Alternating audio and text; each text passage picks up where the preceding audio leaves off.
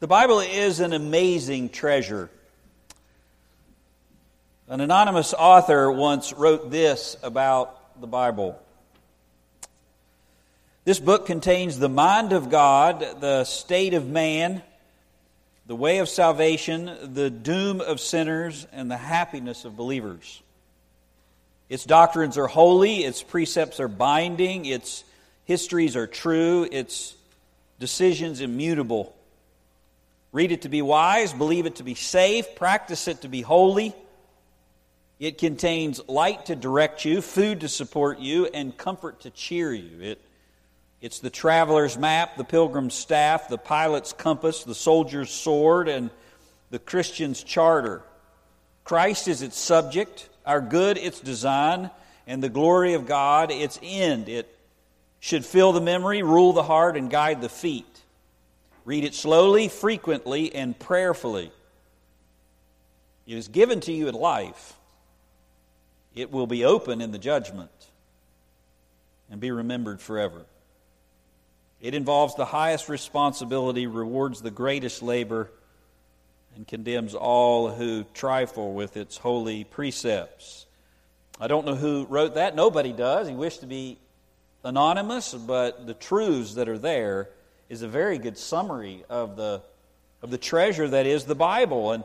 And we approach the Bible as a single, divinely inspired book because there's one supernatural author, the Holy Spirit of God. But it's full of very different genres.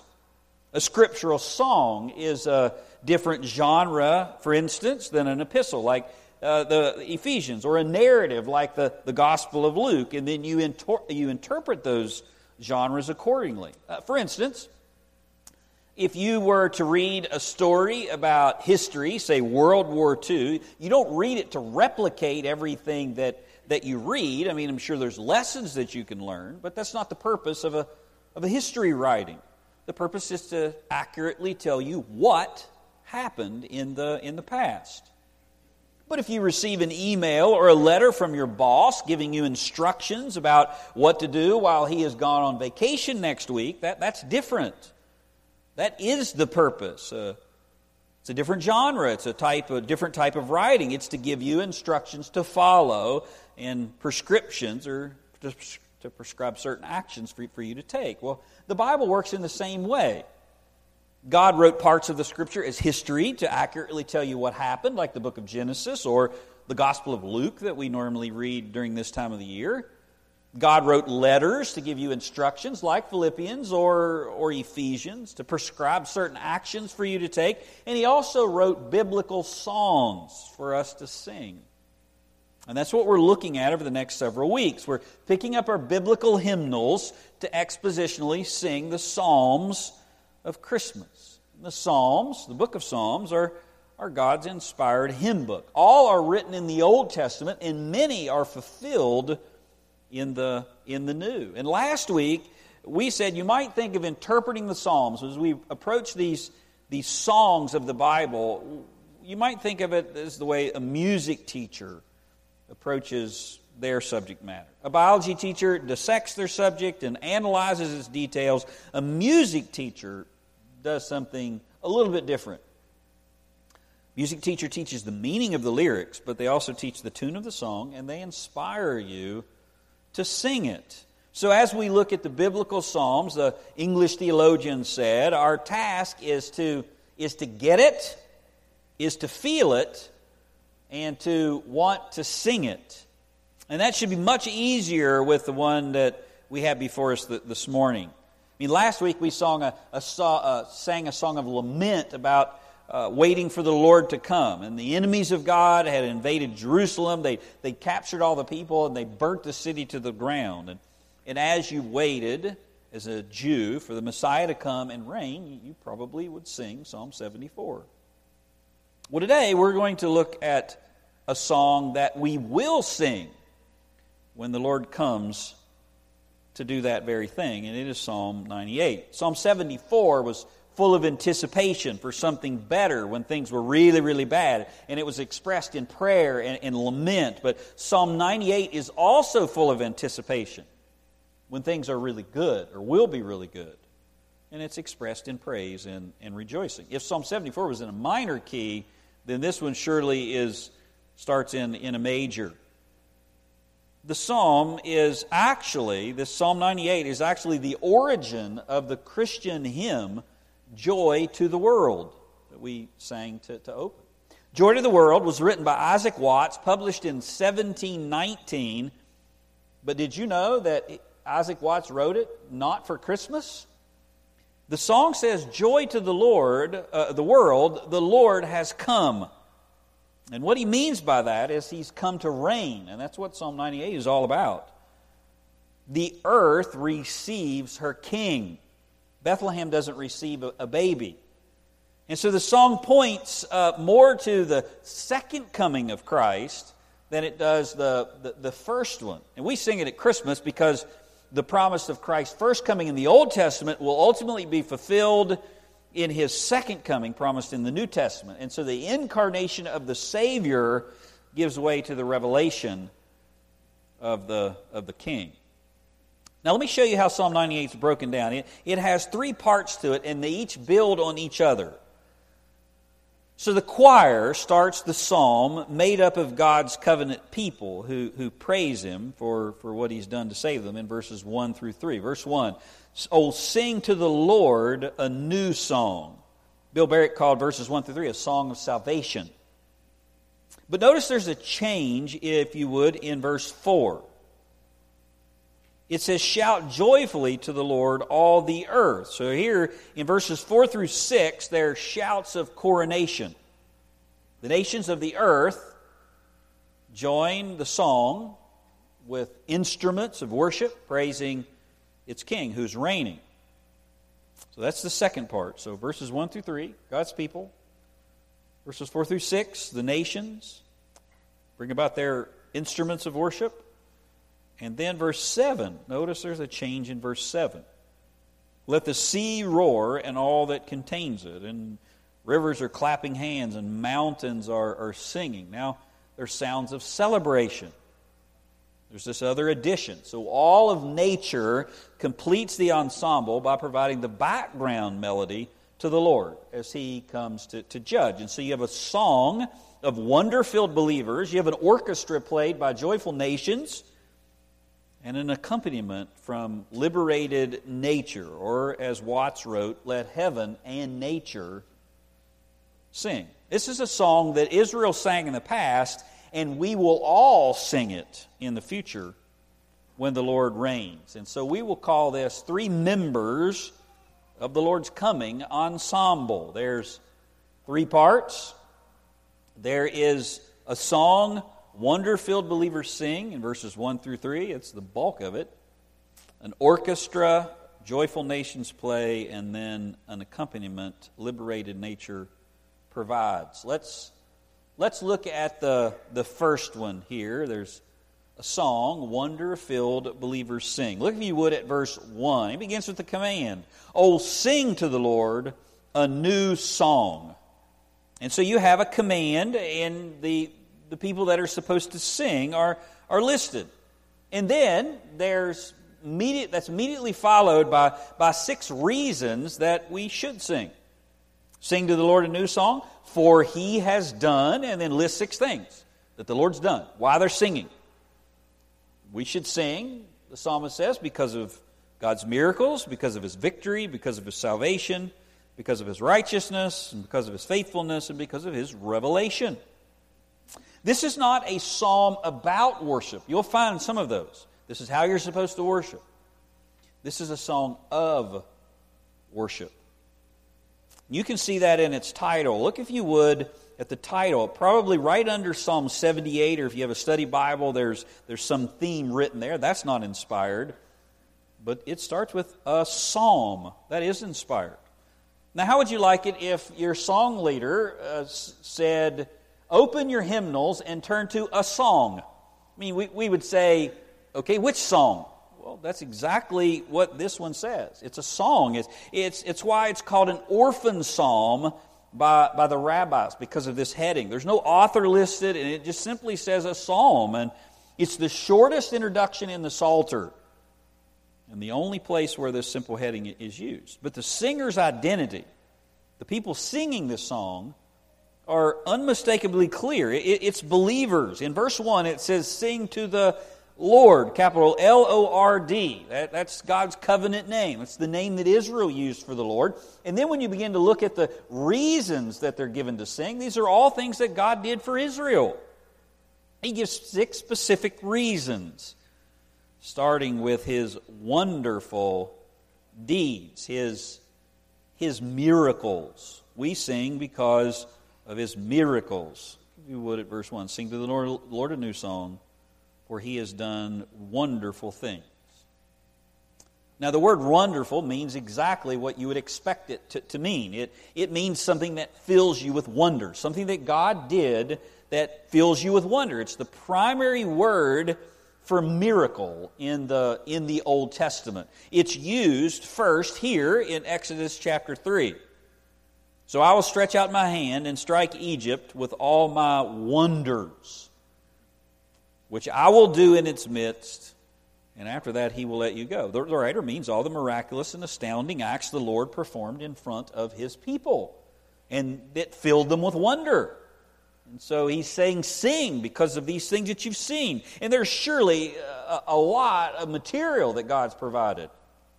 I mean, there's no clearer time, it seems, in the Old Testament, whenever God does wonder-filled things for Israel than in the Exodus, when He leads them out of Egypt, which is what the writer's implying here. God performed amazing feats in Egypt for all to see. I mean, there was a river of blood and plagues and flies and destruction of cattle and power over nature and hail and storms. Did you know that's one of the reasons, the primary reasons, that Jesus performs public miracles during His time to prove, even miracles over nature, to show that He is the God of the Old Testament. And the final miracle that the Lord performed, the final wonderful thing that He did in the Exodus, was His absolute command over death itself. You remember the last plague? God showed that He had the power to take life and He had the power to preserve it. That's something that you probably want to remember, especially during a time like this when everybody's talking about death. The Lord has power over death and He has power to preserve life. I can remember a choir number that we used to sing when I first came to Christ that talked about the wonder-filled things that God did for the Old Testament saints. It was called Under the Blood, and I couldn't sing it without just having incredible praise in my heart because of what it said that God had done for me. And the second stanza said, the prophets of old lied the home shore. Their faith through the ages doth ring. They've waited so long for the moment, the crowning of Jesus the King. And here's the part. There's Daniel, Elijah, and Noah. They talk of the fire and the flood. So here's Daniel, Elijah, and Noah talking about the wonderful things, the miraculous things, how God delivered them in the Old Testament. There's Daniel, Elijah, and Noah. They talk of the fire and the flood. But if they ask how I made it, I'll tell them I came through the blood. And I tell you what, whenever I got to that point thinking about the wonder-filled things that God had done and how He delivered the Old Testament saints, and what they have to boast about and what I have to boast about, what I have to boast about is the only way I'm getting into heaven is through the blood of Jesus Christ. What wonder-filled thing has God done in your life? I mean, that's surely a reason to sing. I mean, as you look back over your life, can you think of some moment when the Lord left you in awe over His intervention? I mean, there's no way that anyone or anything else other than the Lord, this was Him and Him alone. In my life, I can think of smaller things like whenever the Lord provided me a place to live and a job in order to go to seminary in the last hours of the last day whenever I came to Lynchburg looking for one. Or big things like when He saved me or when He saved my marriage. Whatever it is, it was the Lord's work and He brought it to pass. And they're singing about that here. And so he says, sing because of the Lord's miracles. He also says, sing because of the Lord's victory. Look, if you would, at verse 1 again. Sing to the Lord a new song, for He has done wonderful things. What wonderful things has the Lord done for you? How did he do those wonderful things? Well, he brought victory. His right hand and his holy arm have gained the victory for him. So here's another reason to sing, God's victory. And the psalmist describes the instrument of God's deliverance. How did God do those wonderful things? Well, he didn't cooperate with anybody. He did wonderful things. It was his right arm, his right hand, his holy arm. They accomplished the victory. The verb that's used here, have gained the victory, is the same word for salvation, which is the theme. He's singing, believers are singing about the salvation of God. So here it is in verse 1, his right hand and arm have gained the victory, or the saving victory. Verse 2, the Lord has made known his salvation. In the end of verse 3, all the ends of the earth have seen the salvation of our God. These are believers singing about the Lord's salvation. And here's how he gains that salvation. He brings it about by his right hand. Now, when somebody references the right hand, it implies might and strength. The right hand is usually a person's more dominant one or more powerful one. I'm sorry if you're left-handed, but commonly the right hand is the more dominant hand. And his arm is referencing God's might. And the psalmist qualifies it even further by saying his holy arm, meaning no human arm, it's a supernatural one that's doing this. So the second thing that we should praise God for is the fact that we haven't delivered ourselves. He accomplished it on his own. It was by his power and his holy might. And that's what Israel's confessing here. One commentator said, when Moses led Israel out of Egypt and they came to the Red Sea, what did Moses tell them? Turn around and fight the Egyptians, and the Lord will help you. That's not what he said. Exodus 14:3. And Moses said to the people, do not be afraid. Stand still and see the salvation of the Lord, which he will accomplish for you today. For the Egyptians whom you see today, you shall see again no more forever. That's what they did. They stood still, and God delivered them. What did Israel contribute to the parting of the Red Sea? Absolutely nothing. And what did you contribute to your salvation? Absolutely nothing. It was accomplished by his right hand, his holy arm. They've accomplished the victory. And that's something to praise God for. And so we will do that. We will praise God for his salvation. Believers are singing here. They're singing about God's wonderful things. They're singing about his victory that he gained, and they're singing about God's salvation. Verse 2, the Lord has made known his salvation, or has made his salvation known. And that's a reason to sing, isn't it? That God saved you, not because you were good or deserved it, but because he is good and gracious. Another hymn we sing, I heard the joyful sound, Jesus saves, spread the tidings all around, Jesus saves, Jesus saves. And the psalmist says that not only does he save, but he makes it known. You don't have to guess who's doing the saving. God does it. Ligon Duncan said, what's the message of the Exodus? Was the problem that Egypt was sinful and Israel was righteous? And poor Israel was just being oppressed by mean, old, bad, sinful Egyptians? I mean, is that the message? No. The Israelites tried to worship other gods even as God was saving them. I mean, even after God delivered them, the first thing that they did was worship other gods. He said God, in saving the Israelites, didn't show that if you're good, you get saved, and if you're bad, you get condemned. He showed that if you're going to get saved, it's not because you're good, it's because I'm good, God says.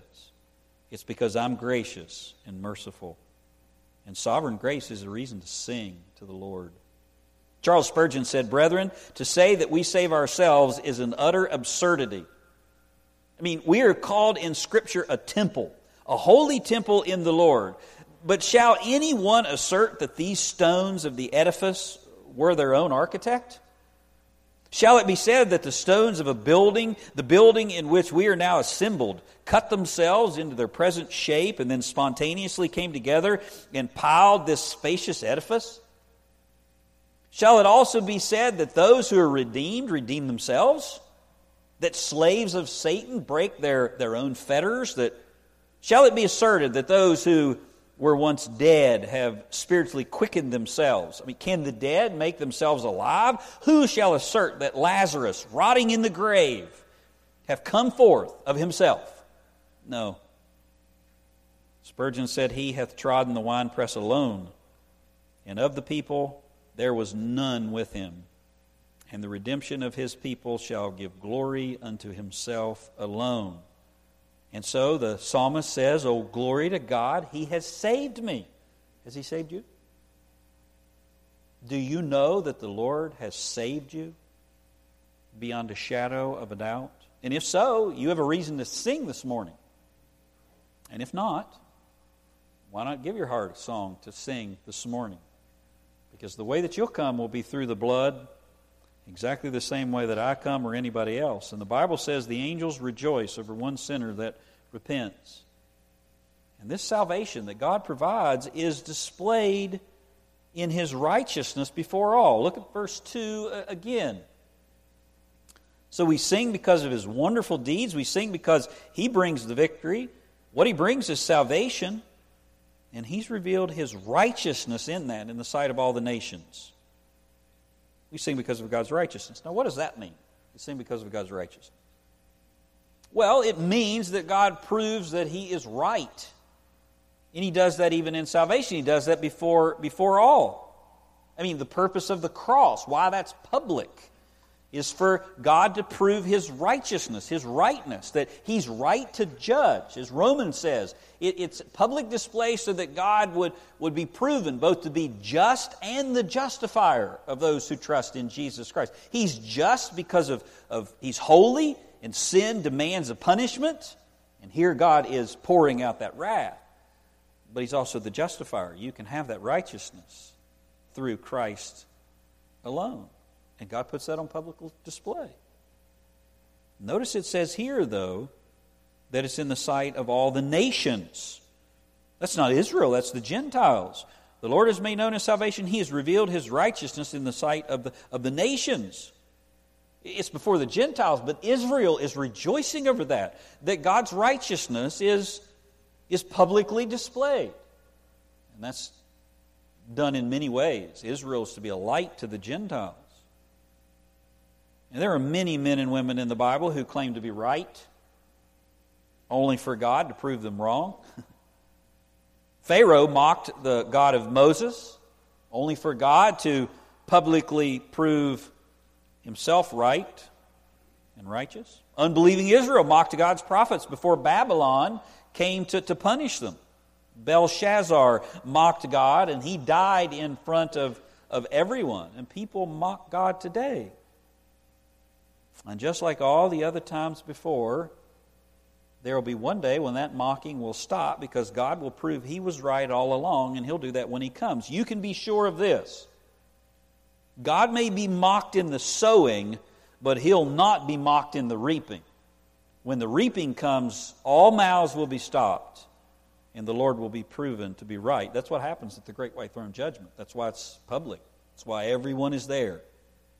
And the books will be opened to give evidence of God's righteous judgment. And when He does it, it'll be public for all to see. God's righteousness will prevail, and that is a reason to sing. But until that moment gets here, and even in the midst of the mocking, God has not forgotten to be faithful to His people. Look, if you would, at verse 3. Reasons to sing. Verse 3, He has remembered His loving kindness and His faithfulness to the house of Israel. To the house of Israel, specific here. The psalmist says God does not forget His promises. He remains true to His word. What did we sing about last week in Psalm 74? It was dark, it was desolate. The psalm even ends with no resolution. But 600 years later, there was a man in the temple named Simeon who was the fulfillment of God's promise. God may delay His promises, the fulfillment of His promises, but they will come to pass. And you know what the Bible says? Why the Lord is delaying, why He's delaying that judgment? It's because He's long-suffering, and He doesn't wish men to perish, but He wishes them to repent. You remember what God promised Abraham long before Moses? That's what they're singing about here. God promised Abraham that he would receive a promised son, that they would have promised land, and that he would be a promised blessing to all the earth. And well, the son came. That's what we're celebrating right now. But the rest of the promises have yet to be fulfilled. The land promise is not fulfilled. The full blessing of Israel is not fulfilled. But it will be. It's exactly what Romans 11 is talking about.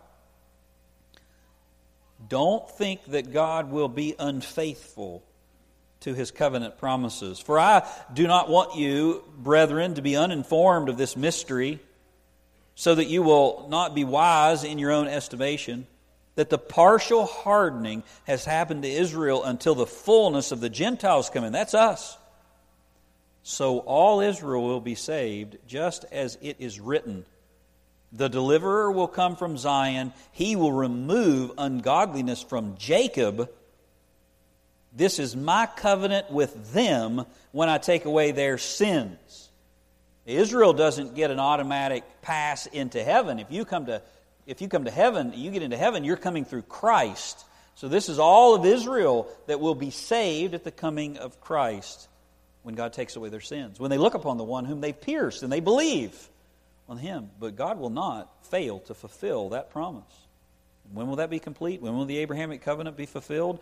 When Jesus comes again to reign in the millennial kingdom.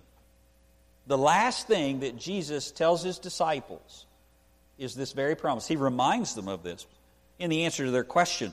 They want to know, is it now that the kingdom is coming? And Jesus says it's not for you to know the times when that's going to happen. But you can know this for sure. The Father's fixed it by His own hand. Until that time, you're to be my witnesses until that day comes. Witnesses of what? That God is faithful, that He keeps His promises, that He sent Christ, and that if you repent and believe, He'll save even you. He'll fulfill those promises. And God will fulfill His promises in a way where every eye will see it. And so you sing because of that. You sing because God will be revealed. Look at verse 3. He remembered His loving kindness and His faithfulness to the house of Israel. All the ends of the earth have seen the salvation of our God. And the final reason to sing is because all the earth has a display of God's saving nature. Now, this is an Old Testament song that is sung by Israel. And they're singing about things that have already taken place. And Israel says the Gentiles have seen God's marvelous deeds. They've seen His salvation of Israel. And look at what that did in their hearts. 2 Chronicles 2:29. And the fear of God was on all the kingdoms of those countries when they heard that the Lord had fought against the enemies of Israel.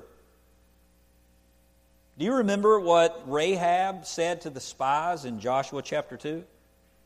Now before the spies lay down, she came to them on the roof and said unto them, I know that the Lord has given you the land, before they ever took it, and that the terror of you has fallen on us, and all the inhabitants of the land have despaired because of you.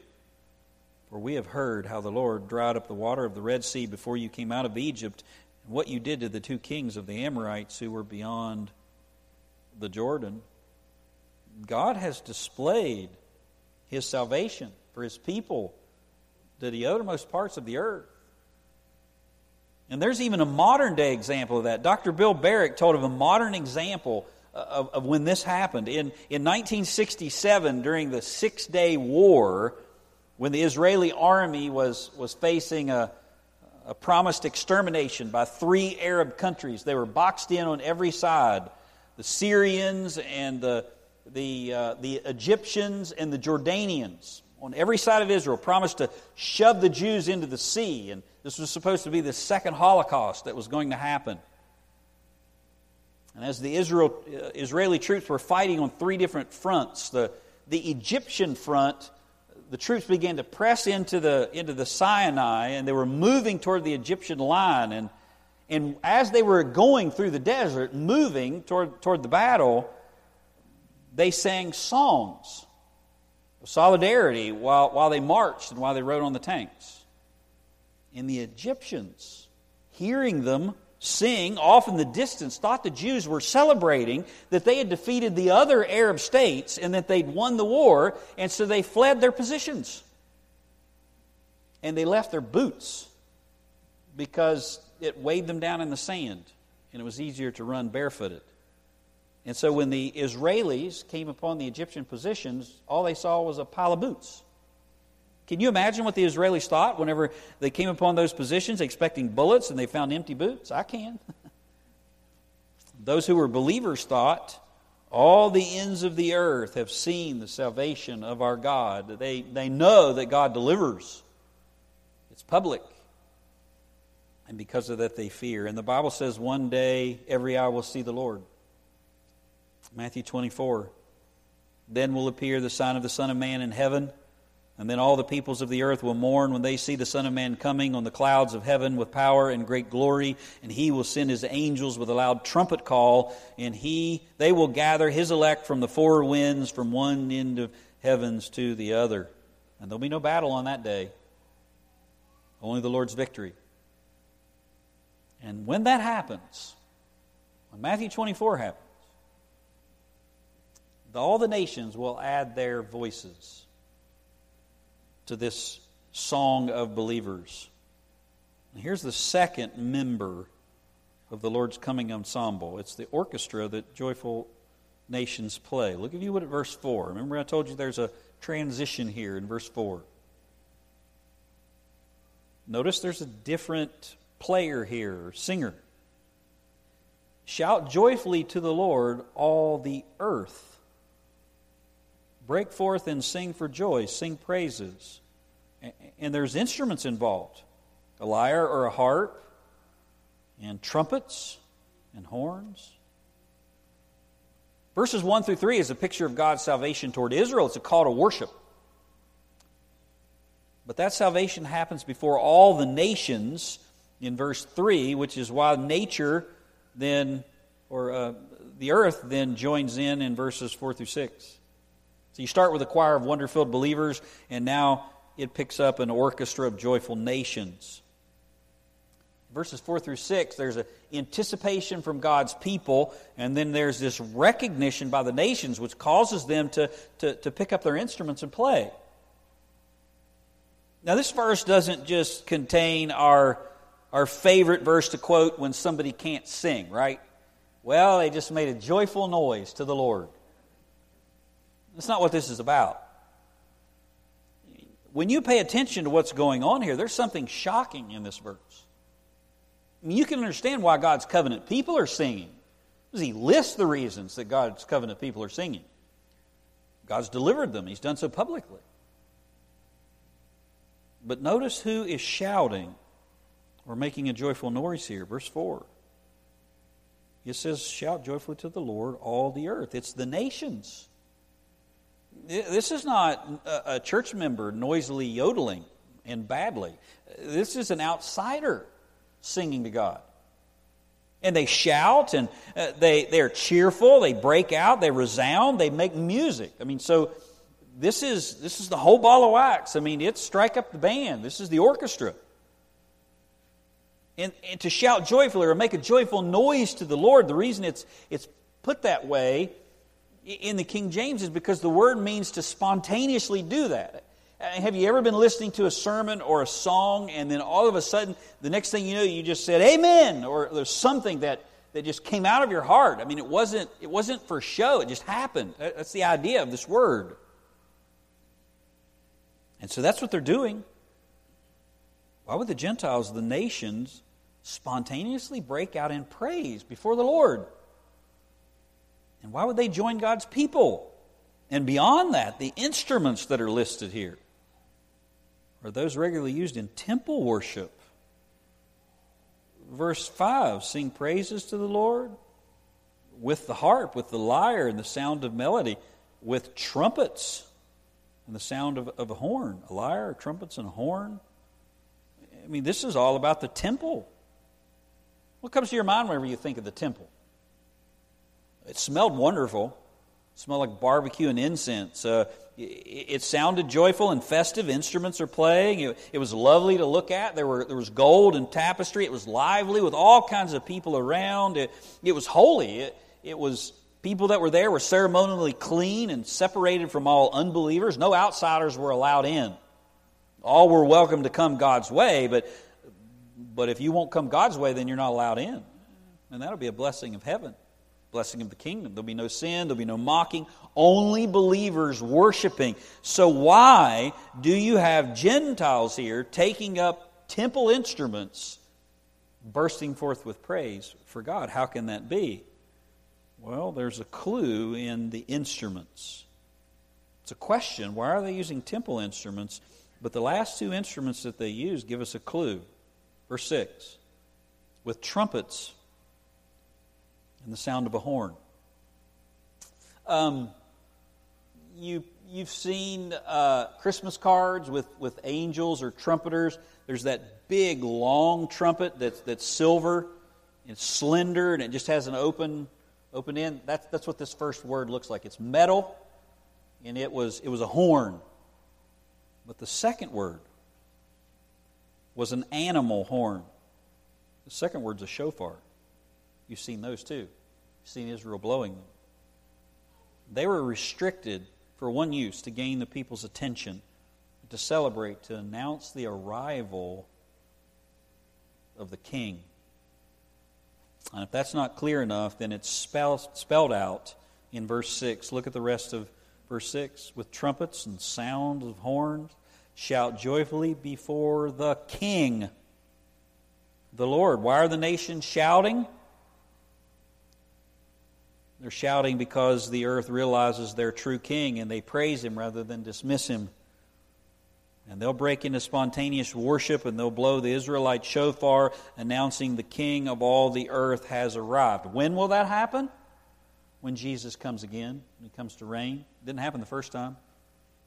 So Isaac Watts declares, joy to the world, the Lord has come, let earth receive her king. And this is how the earth one day will receive its king.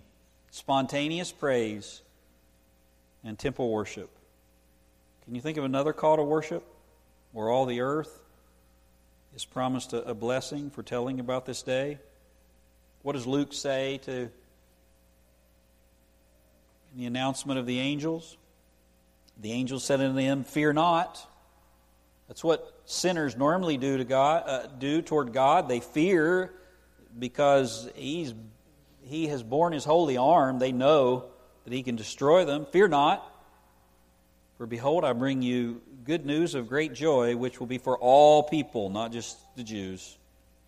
For unto you is born this day in the city of David, he'll come from the Jews, one who's Christ the Lord. He's Messiah and he's God. Why can there be peace on earth? Because Jesus has come. When will there be peace on earth? When the Prince of Peace comes to reign, when he comes again. And when he does, all of nature will be liberated from the curse, and they will join in the chorus. So after the orchestra that Joyful Nations play, the third member of the Lord's Coming Ensemble is an accompaniment that liberated nature provides. You would at verse 7. Here's another change. Let the sea roar and all it contains, the world and those who dwell in it. Let the rivers clap their hands and the mountains sing together for joy before the Lord. So you have seas thundering and rivers clapping and mountains resounding. These all refer to sounds of nature, the sounds that nature can make. Have you ever sat by the sea when there's the tide coming in, you just closed your eyes? Or maybe you sat in a hotel room and you opened your sliding glass door because you want to listen to want to listen to the ocean in the background. It sounds like rolling thunder as the waves come crashing in. And rivers can sound like clapping hands. As they tumble over the rocks and the waves splash up, they almost smack together. Almost sounds like they're clapping. And the mountains resound. There's a background noise when you go out and you're sitting out in the woods, and as the wind blows over the mountains and through the trees, there's an echo, a resounding echo. And they do all of this here in this song before the Lord, before Yahweh. Derek Kidner said, "Nature is artless and inarticulate, unlike the praise of man." The Song of Believers has words, and it's specific about what God has done, but nature praises nonetheless. But it too can be heard already, since the whole earth is full of God's glory. So what's the difference between what nature does now and what's happening, or what will happen on this day? I mean, the heavens declare the glory of God. I just described to you things that you've heard. You've listened to the ocean and the rivers and the wind blowing across the mountains. But all of that's under a curse currently. So there's another noise that creation makes in addition to this praise. It's the noise of groaning.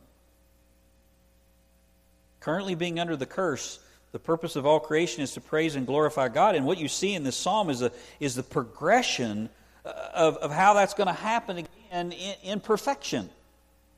Before the fall, the orchestra was in sync. Creation, whether it's man or beast, was in perfect sync.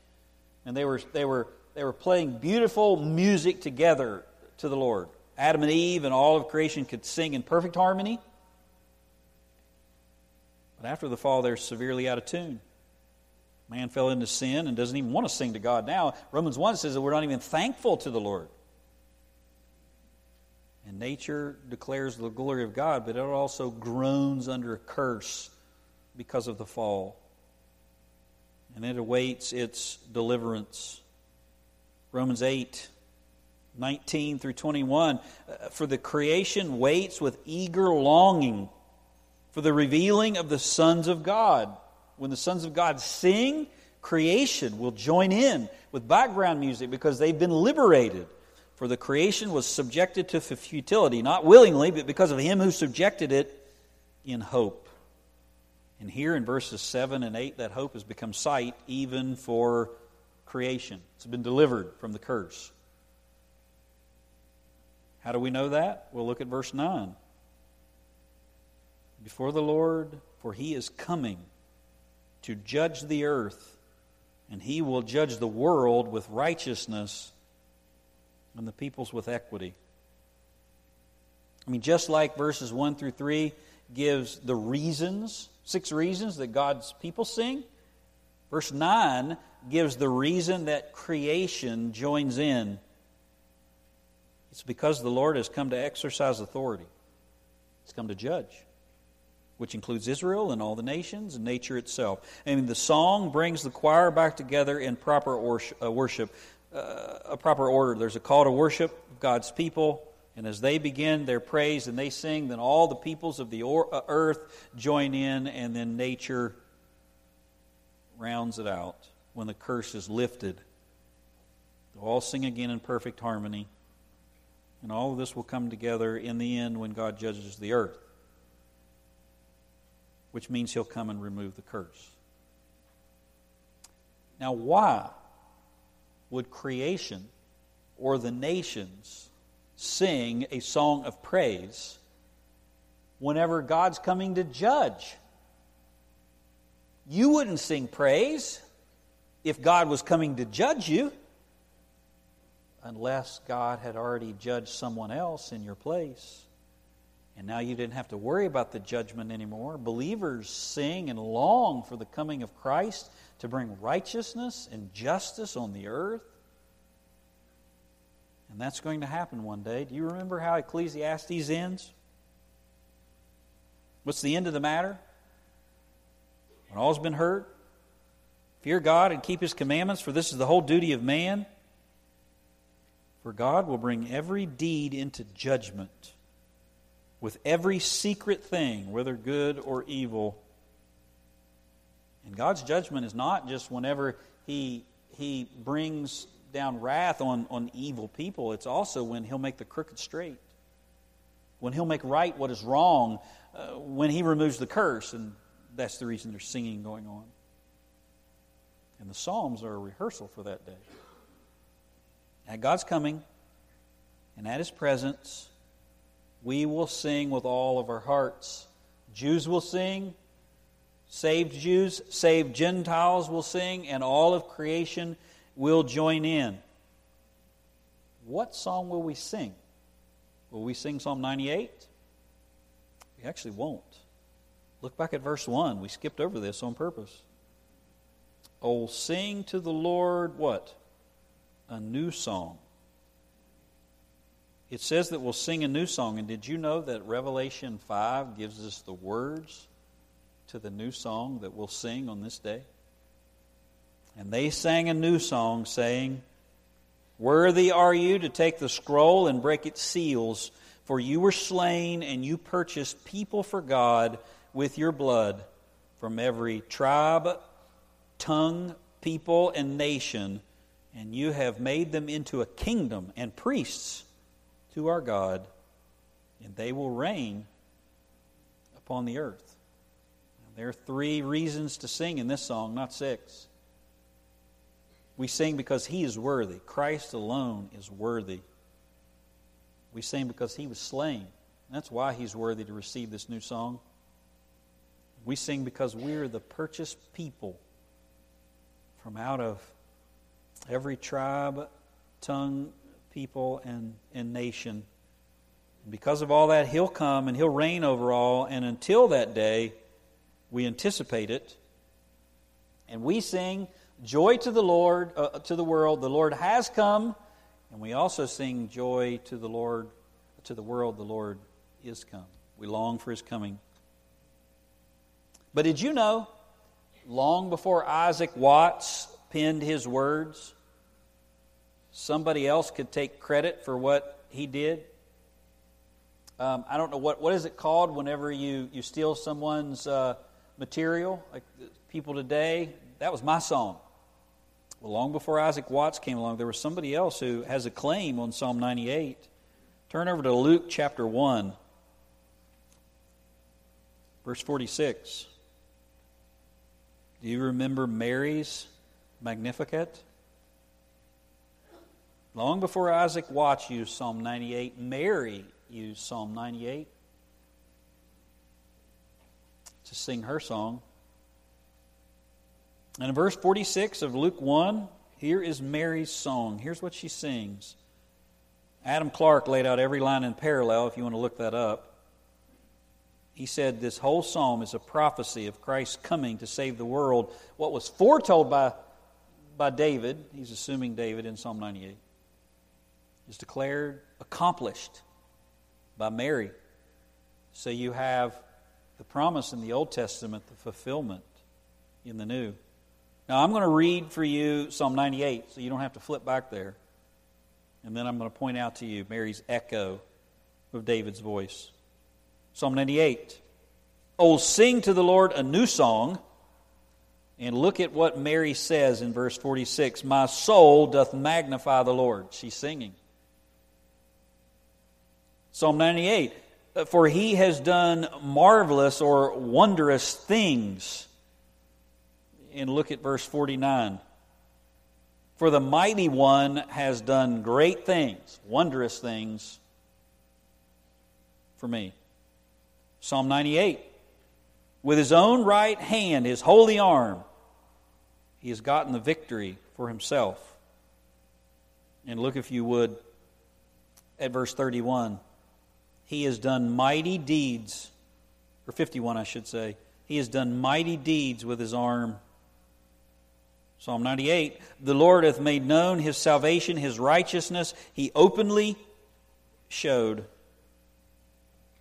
And you see Mary saying here in verse 50, And His mercy is upon generation after generation. It's proven by generation and generation. Psalm 98, He has remembered His mercy and His truth toward the house of Israel. And look at what Mary says in verse 54. He has given help to Israel, His servant, in remembrance of His mercy, as He spoke to our fathers, to Abraham and his descendants. Here is Mary. She had a psalm on her heart that she composed on her own with the Holy Spirit, and it was based on Psalm 98. So the Israelites singing, Mary singing. What song will you sing whenever He comes? Hopefully it's a song of joy and not a funeral dirge. But if you don't know Jesus Christ, you'll have no reason to sing on that day. You only have reason to mourn. And there is no reason to sing that song, because Christ offers salvation to all full and free. And He's proven that He keeps His promises, that He displays His righteousness, and He's done that through Jesus on the cross. God is both just and the justifier of those who come to Him through faith. Why don't you bow your heads?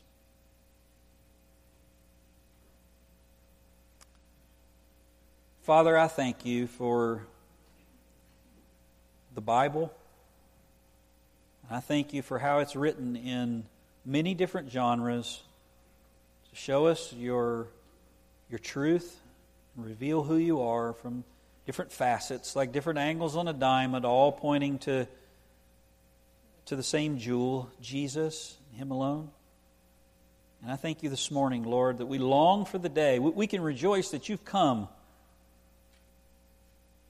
But Lord, it's incomplete. Our joy is incomplete until we are with You. And we will sing with all of our hearts until that day. And then we'll sing with perfect hearts on that day. Joy, for You have come.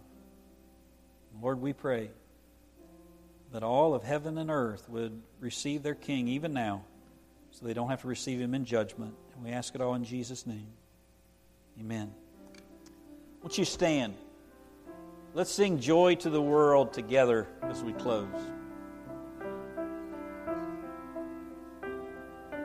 Joy to the world, the Lord is come. Let earth receive her King.